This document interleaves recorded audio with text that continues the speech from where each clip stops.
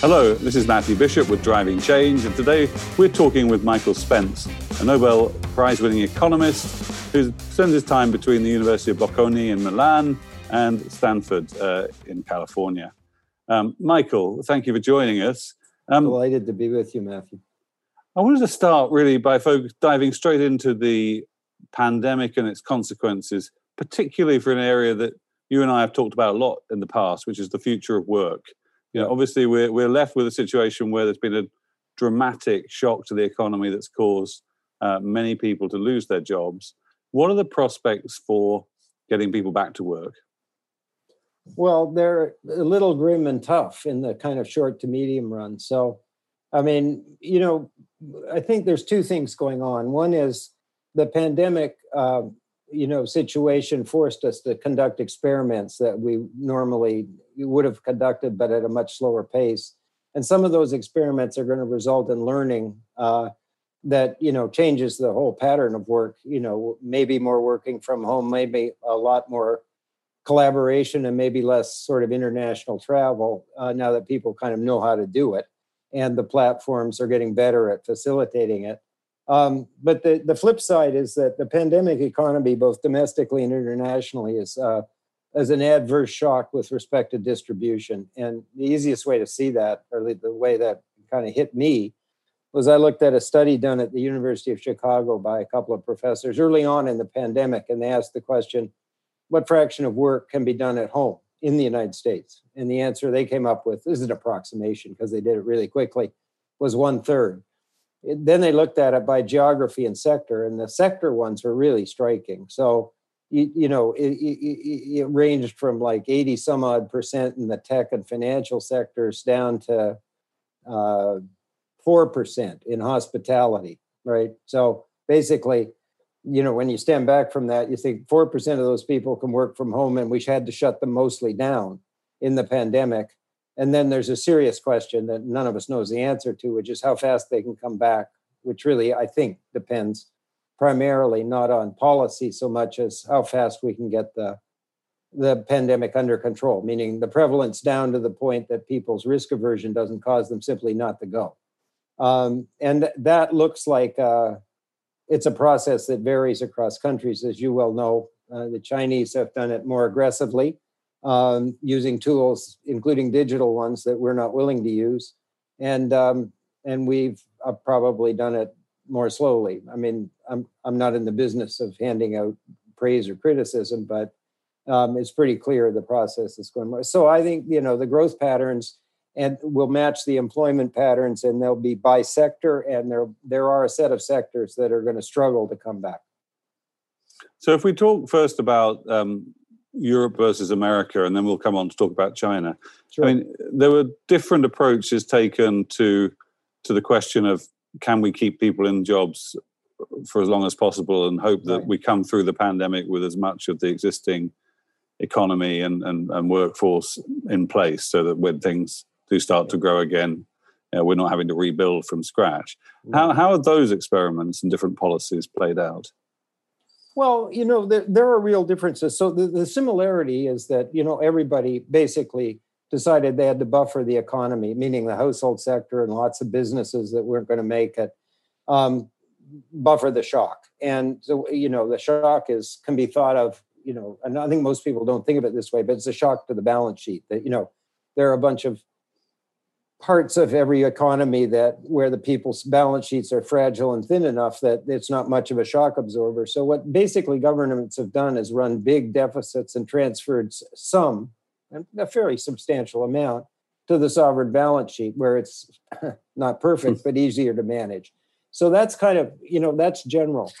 After that, it gets more complicated. So in the United States, we had, a bunch of programs that, we had unemployment insurance, which is not new.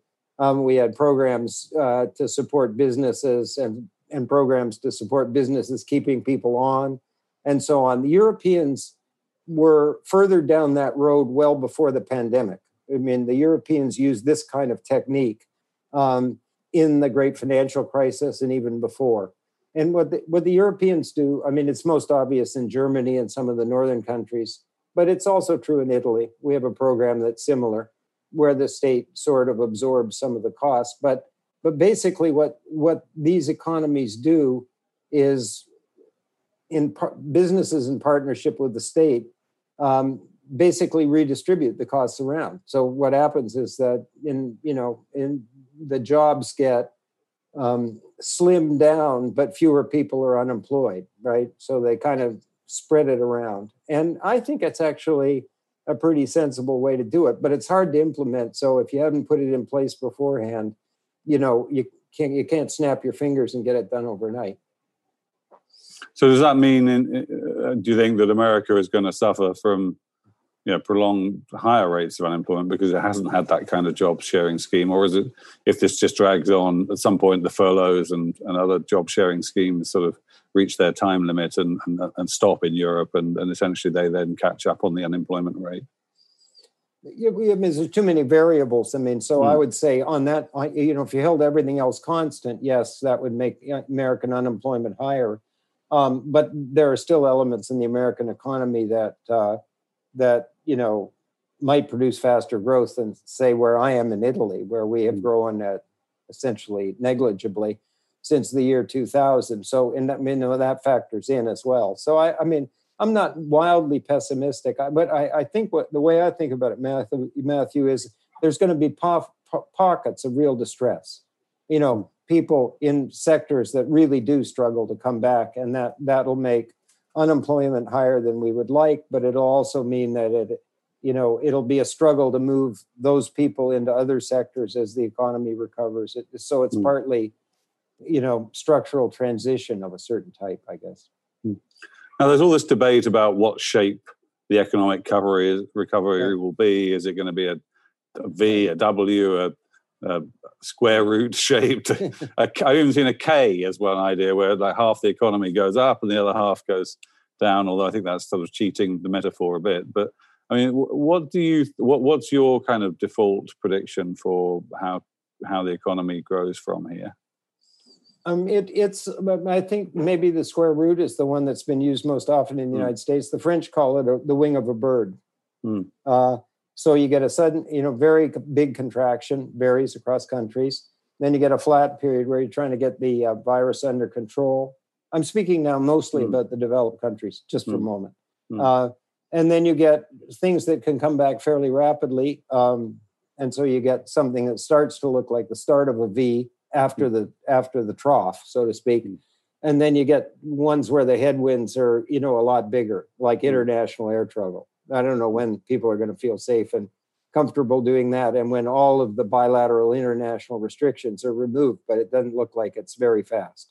And so from your point of view, you go down, flat, up fairly fast, and then start to level out. And I think that's where the square root idea comes from. But I think, there's lots of flexibility in, exactly what that looks like in any particular case. But I think that pattern is a reasonable guess now that we're 6 months into this. But the best approach in terms of job creation, normally economists would say, well, let's just get growing again. Is that the right policy at this point, or is there anything we can do about the growth rate beyond the stimuluses that we've seen so far? I think the thing we lost track of in America is that the other best thing you can do is get the pandemic under control. Because, to the extent you can, lower the prevalence. So I think the differences we see across countries are mainly attributable to that. And of course, a widely available, successful vaccine, provided people actually have it administered to them, would accomplish kind of the same thing, or only even better. That would produce a V. Very quickly. But there's hurdles even there. I'm appalled at surveys that I read, that a third of the people say they're willing to have the vaccine injected. I'm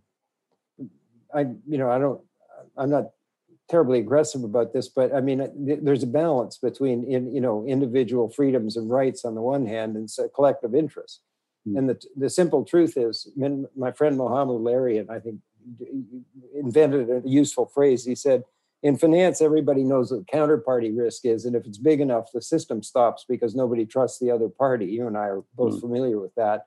Is that what we have is human counterparty risk, as long as the prevalence is pretty high. Everybody is a risk to everybody else. And so we need to do things that reduce that risk to restore, confidence that you can safely engage in ordinary economic activity, like riding the subway to work and stuff like that. So, that we'll get to China, but China used digital tools in a way that we probably can't because of concerns about data and privacy and even trust in the government. But the Chinese are walking around with mobile health certificates that are color coded. So if you're in circulation in China, it means that some system, powered by a fair amount of data, thinks that your probability to be infectious is relatively low. And we basically can't do that. Put it in the crude terms, we're all yellow. Right? We're equal. And to what extent does a mask become a sort of proxy for that in a way? If people are wearing masks, does that overcome the counterparty risk sufficiently that normal life could resume to some extent? Well, it certainly helps. I'm no expert on the medical and epidemiological side of this. I don't think mask plus social distancing, I think, is helpful, and being outside is certainly helpful. It seems pretty clear that the most dangerous situation is lots of people in an enclosed space with poor ventilation. So if you're outside, you're not gathering in large crowds and you're wearing a mask. It's not a perfect substitute for what we were just talking about, but it certainly helps if everybody complies. Now, you brought up China. Obviously, it started there, but they have got on top of it pretty quickly in the end.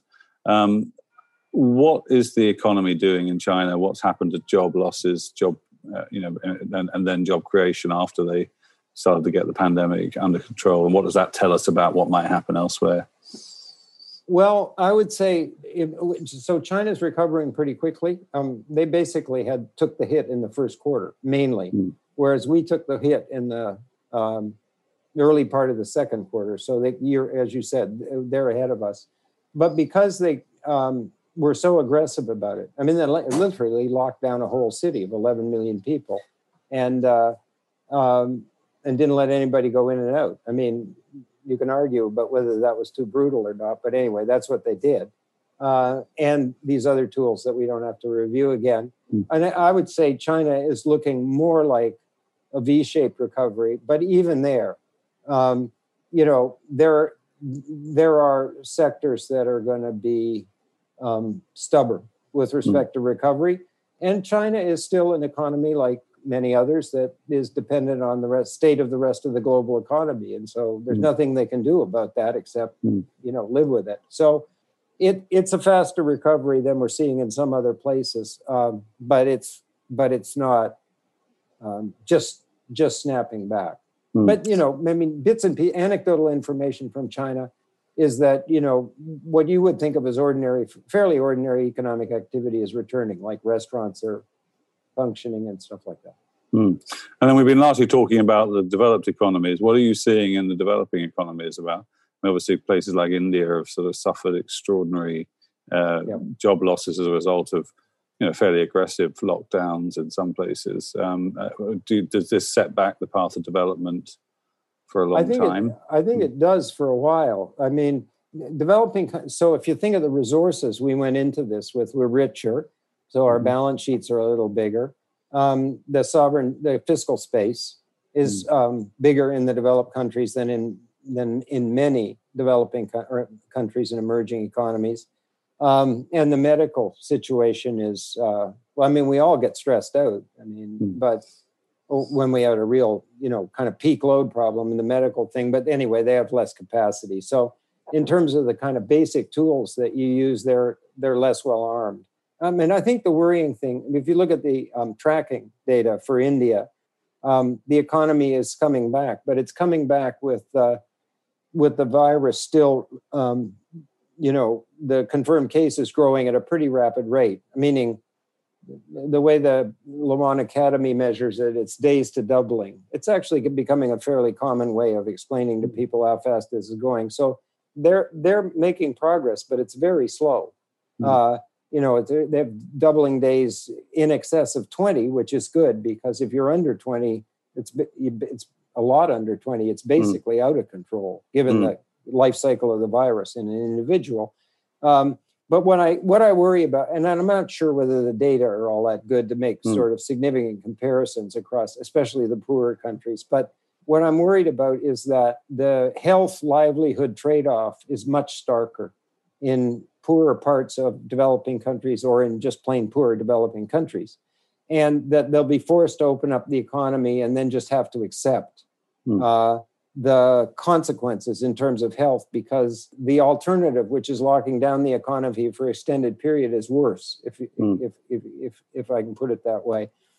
And so that's not necessarily an economic catastrophe, but it's certainly something that, from a health and human welfare standpoint, you wish you wouldn't see. A virus will help. Containment, if they can. So the vaccine, not a vaccine, but a vaccine, or some other therapeutic that really works, if it's widely available, would help. There's some international support on all those fronts, medical, financial, and so on. But I don't think it's big enough to blunt the blow to a number of countries. And I guess that will mean they will continue to be isolated from the global economy to some extent, whilst that remains the case. Well, they will, and then they got to deal with this, but they have to deal with the unknown consequences of a fragmenting global international sort of structure again. So we just don't know at this point. I mean, for much of the post-war period, these poorer countries lived under this big multilateral tent that the United States and others built, and it was an important element in the opportunity set for growth for many of them, and they still need it, especially the poorer countries. And we don't know at this point whether tensions between the U.S. and China and other tensions. I mean, Europe is not getting along all that well with China right now either, et cetera. If this will produce some kind of fragmentation that diminishes the opportunity for the smaller, poorer developing countries. I mean, we can probably in the United States enter a bilateral world, where we negotiate with our major trading partners, whatever is advantageous to it. But that doesn't really work, for a landlocked country in Africa, say. So I think there's a concern about that. I'm not saying the whole thing is collapsed to the point that the opportunities are gone, but it's getting there. The other thing they have to deal with is digital technology is moving so fast in the area of automation, vision, robotics, and so on, that the labor-intensive, process-oriented manufacturing source of comparative advantage may not be as powerful a driver of the export side of growth that it was in the past. And that means that not that the global economy is unimportant, but they have to invent or discover, other ways of leveraging the global economy, other sources of comparative advantage, I guess is the way an economist would put it, in order to achieve the kind of growth that we saw in in the early starters. So the old Chinese model of just making lots of cheap stuff for the West is not really going to work necessarily anymore. Yeah. So it may not work, or, I think a lot of countries are hoping that the baton will get passed and the opportunity won't collapse so fast that it cuts them off. But it looks like it's at least a threat. So we have these two big policy challenges in terms of what we do about the future workforce and getting people jobs. Yeah. One of which is this unique pandemic concern about industries where there's high human counterparty risk, as you put it, tourism, air travel, and the other is where these digital trends have accelerated by everyone being stuck at home and so forth. What policies should governments be adopting to deal with those two quite different shocks in terms of equipping people to get back to work? Yeah, you're right. So they are different. I mean, I think, I don't think there's a magic bullet other than vaccines that, that are a substitute for getting the virus under control. So I just, on that side, I'm pretty clear. And so if you're in an industry that is reliant on, basically having trust and high, low counterparty exposure. Low counterparty risk. So tourism, you just think if you're a country like Italy that's reliant on tourism, your only strategy is to convince people that the virus is gone, essentially. That it's a safe place, and you have to convince the domestic folks that it's safe to let them in, right? I mean, they banned, well, not banned, but this summer because we had an outbreak in the south of the United States. The Europeans pretty reasonably said we're not wildly enthusiastic about having Americans come. But that's not a permanent condition. I mean, they are wildly enthusiastic about having us come once we're, safe. So, so I think on that side, that one's with nothing straightforward, but that one's pretty straightforward, I think. But on the other side, I think, the lion's share of the discussion, which is not misguided, has to do with really ramping up our capacity for helping people, change what they do, skills and all that stuff. And I think the digital tools are showing, partly as a result of the pandemic experience, that they're really quite useful in getting that done. And that's going to, from my point of view, that involves collaboration, that involves business, educational institutions, and government. That seems to, we thought that before. I think it's even more true now. Whether we can get that done. What do you mean specifically? I mean, everybody has pieces of the puzzle, right? Mm-hmm. So businesses know, how their business model's evolving and have a pretty good sense of what skills they need. And they may even be pretty good, armed with the right tools, be pretty good educators or partners with educational institutions in getting the job done. And there's, a reasonable amount of evidence that done at a local level, with state governments or local institutions, that these partnerships actually kind of work. So I think, that's an important part of the puzzle. A second piece is, I'm not, nobody that I know is wildly enthusiastic about sort of a, scattershot approach to sort of international relations and international trade. But we could have a strategy, for dealing with China and for dealing with international trade and institutions and so on, because we know all that has to change anyway. We're not going to go back to where we were before. As a strategy that includes, domestic employment to the extent that there's still an issue of where jobs reside geographically. And I'm not against that, right? I mean, but it, done stupidly, it doesn't really help and doesn't really work. And done smartly, I think it could add to the balance. The part that seems to me hard is the last thing I wrote about, which is, in the public traded equity markets, an increasing part of the value that's being created is being created with intangible capital, and the entities that are doing it with relatively small number of employees. So basically, if you stand back from it, there's a kind of, this is an overstatement in terms of simplicity, but employment is diverging from value creation as measured in that way. And then you ask the question, well, who owns those assets? Because and the answer is it's a highly concentrated set of people at the upper end of the distribution and a bunch of institutions. So it's not, I don't want to oversimplify the picture, but I think to fully solve this problem, we're going to have to sort of figure out a way to have broader participation in value creation, the turbocharged parts of the economy's value creation process. And we don't have that now. Actually, and nobody has it. I mean, so this is a challenge that no country I know of has actually addressed effectively. And I mean, if that's right, and it seems to me it is right, that basically what's happened with this crisis is an acceleration of a lot of these trends that were towards greater concentration of wealth and particularly equity in the future growth. amongst a small part of the population.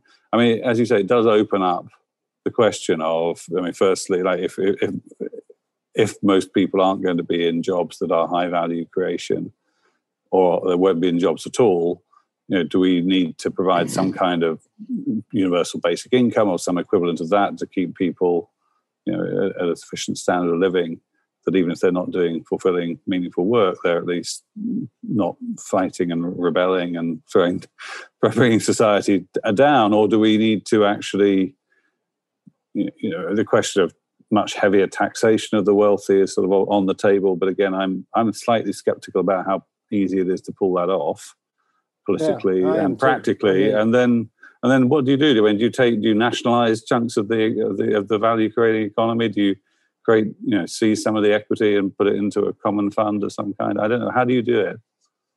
Well, I mean, I think that last, is something that deserves being explored. I mean, these are things that if you get them wrong, can really screw up the economy. So, I'm skeptical like you. On the other hand, the sort of trajectory of the distribution of balance sheets in the economy is not very, promising from the point of view of political and social cohesion. So, I mean, I think the most promising avenue to explore, and I don't want to pretend that this is kind of, a solution because it's not worked out, is I think that everybody thrives in a system that is created by, the social contract, the Constitution, and the government, and and its investments in people and technology and science and so on.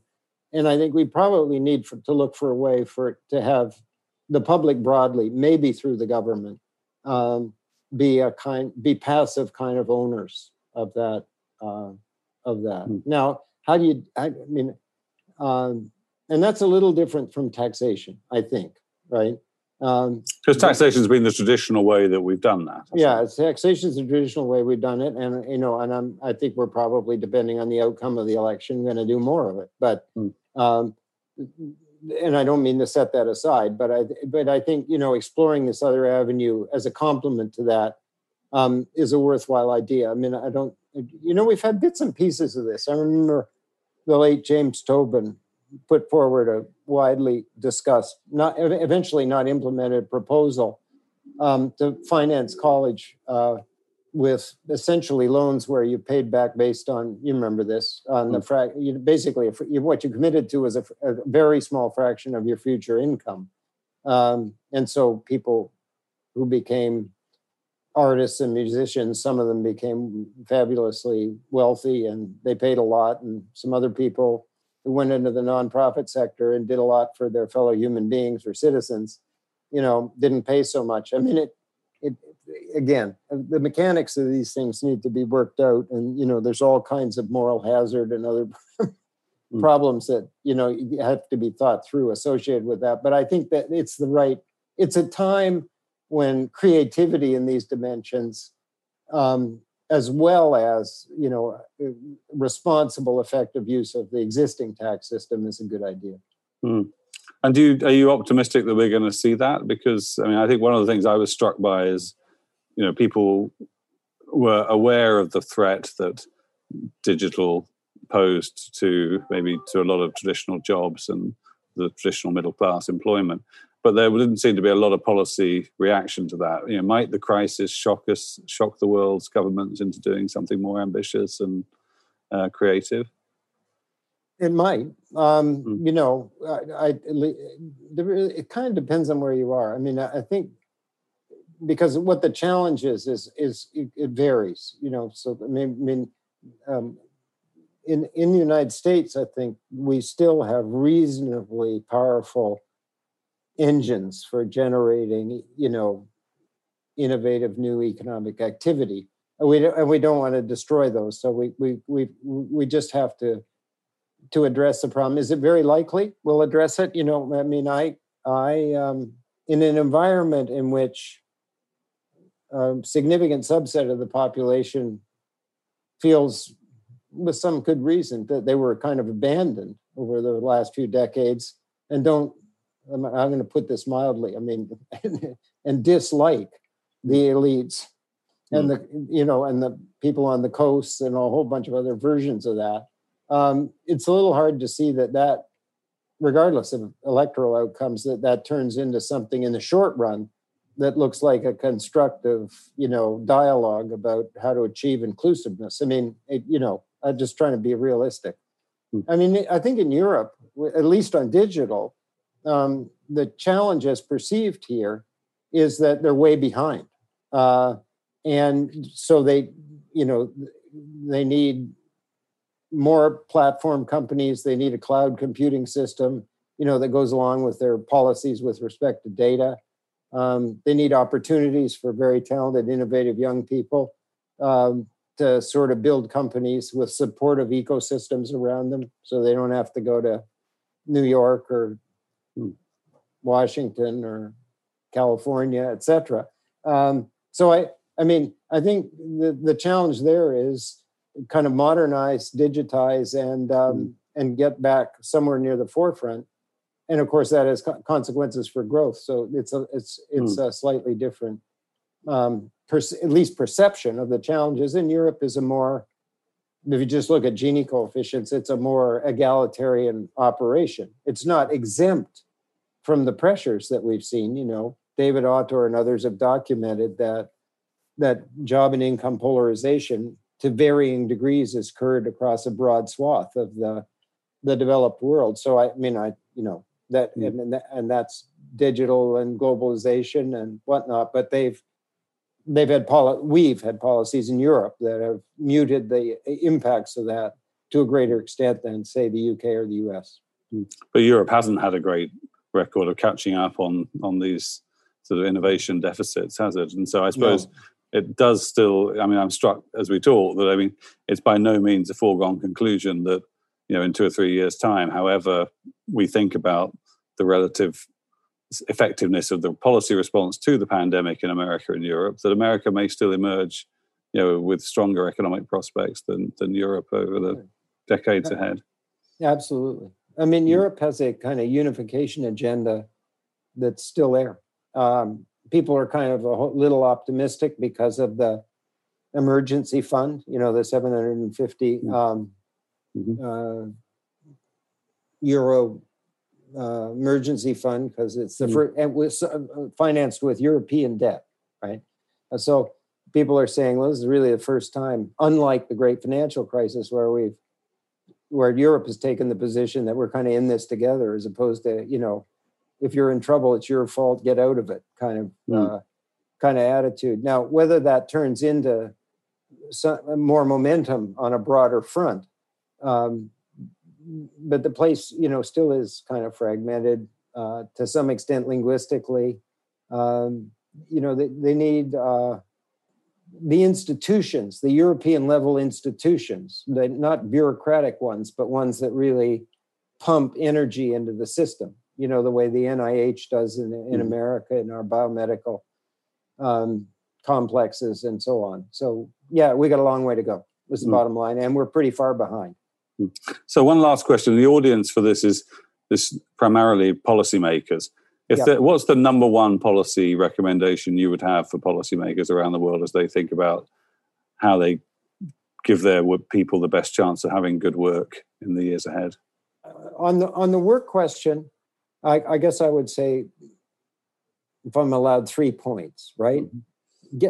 Get the virus under control, recognize we have a common problem, and cooperate with each other on, sort of finding solutions, including technological ones, and then focus skills, jobs, and retraining. Good. Well, on that practical, positive note, Michael Spence, thank you very much for talking with me and Driving Change today. Thank you. Thank you, Matthew. Enjoyed it.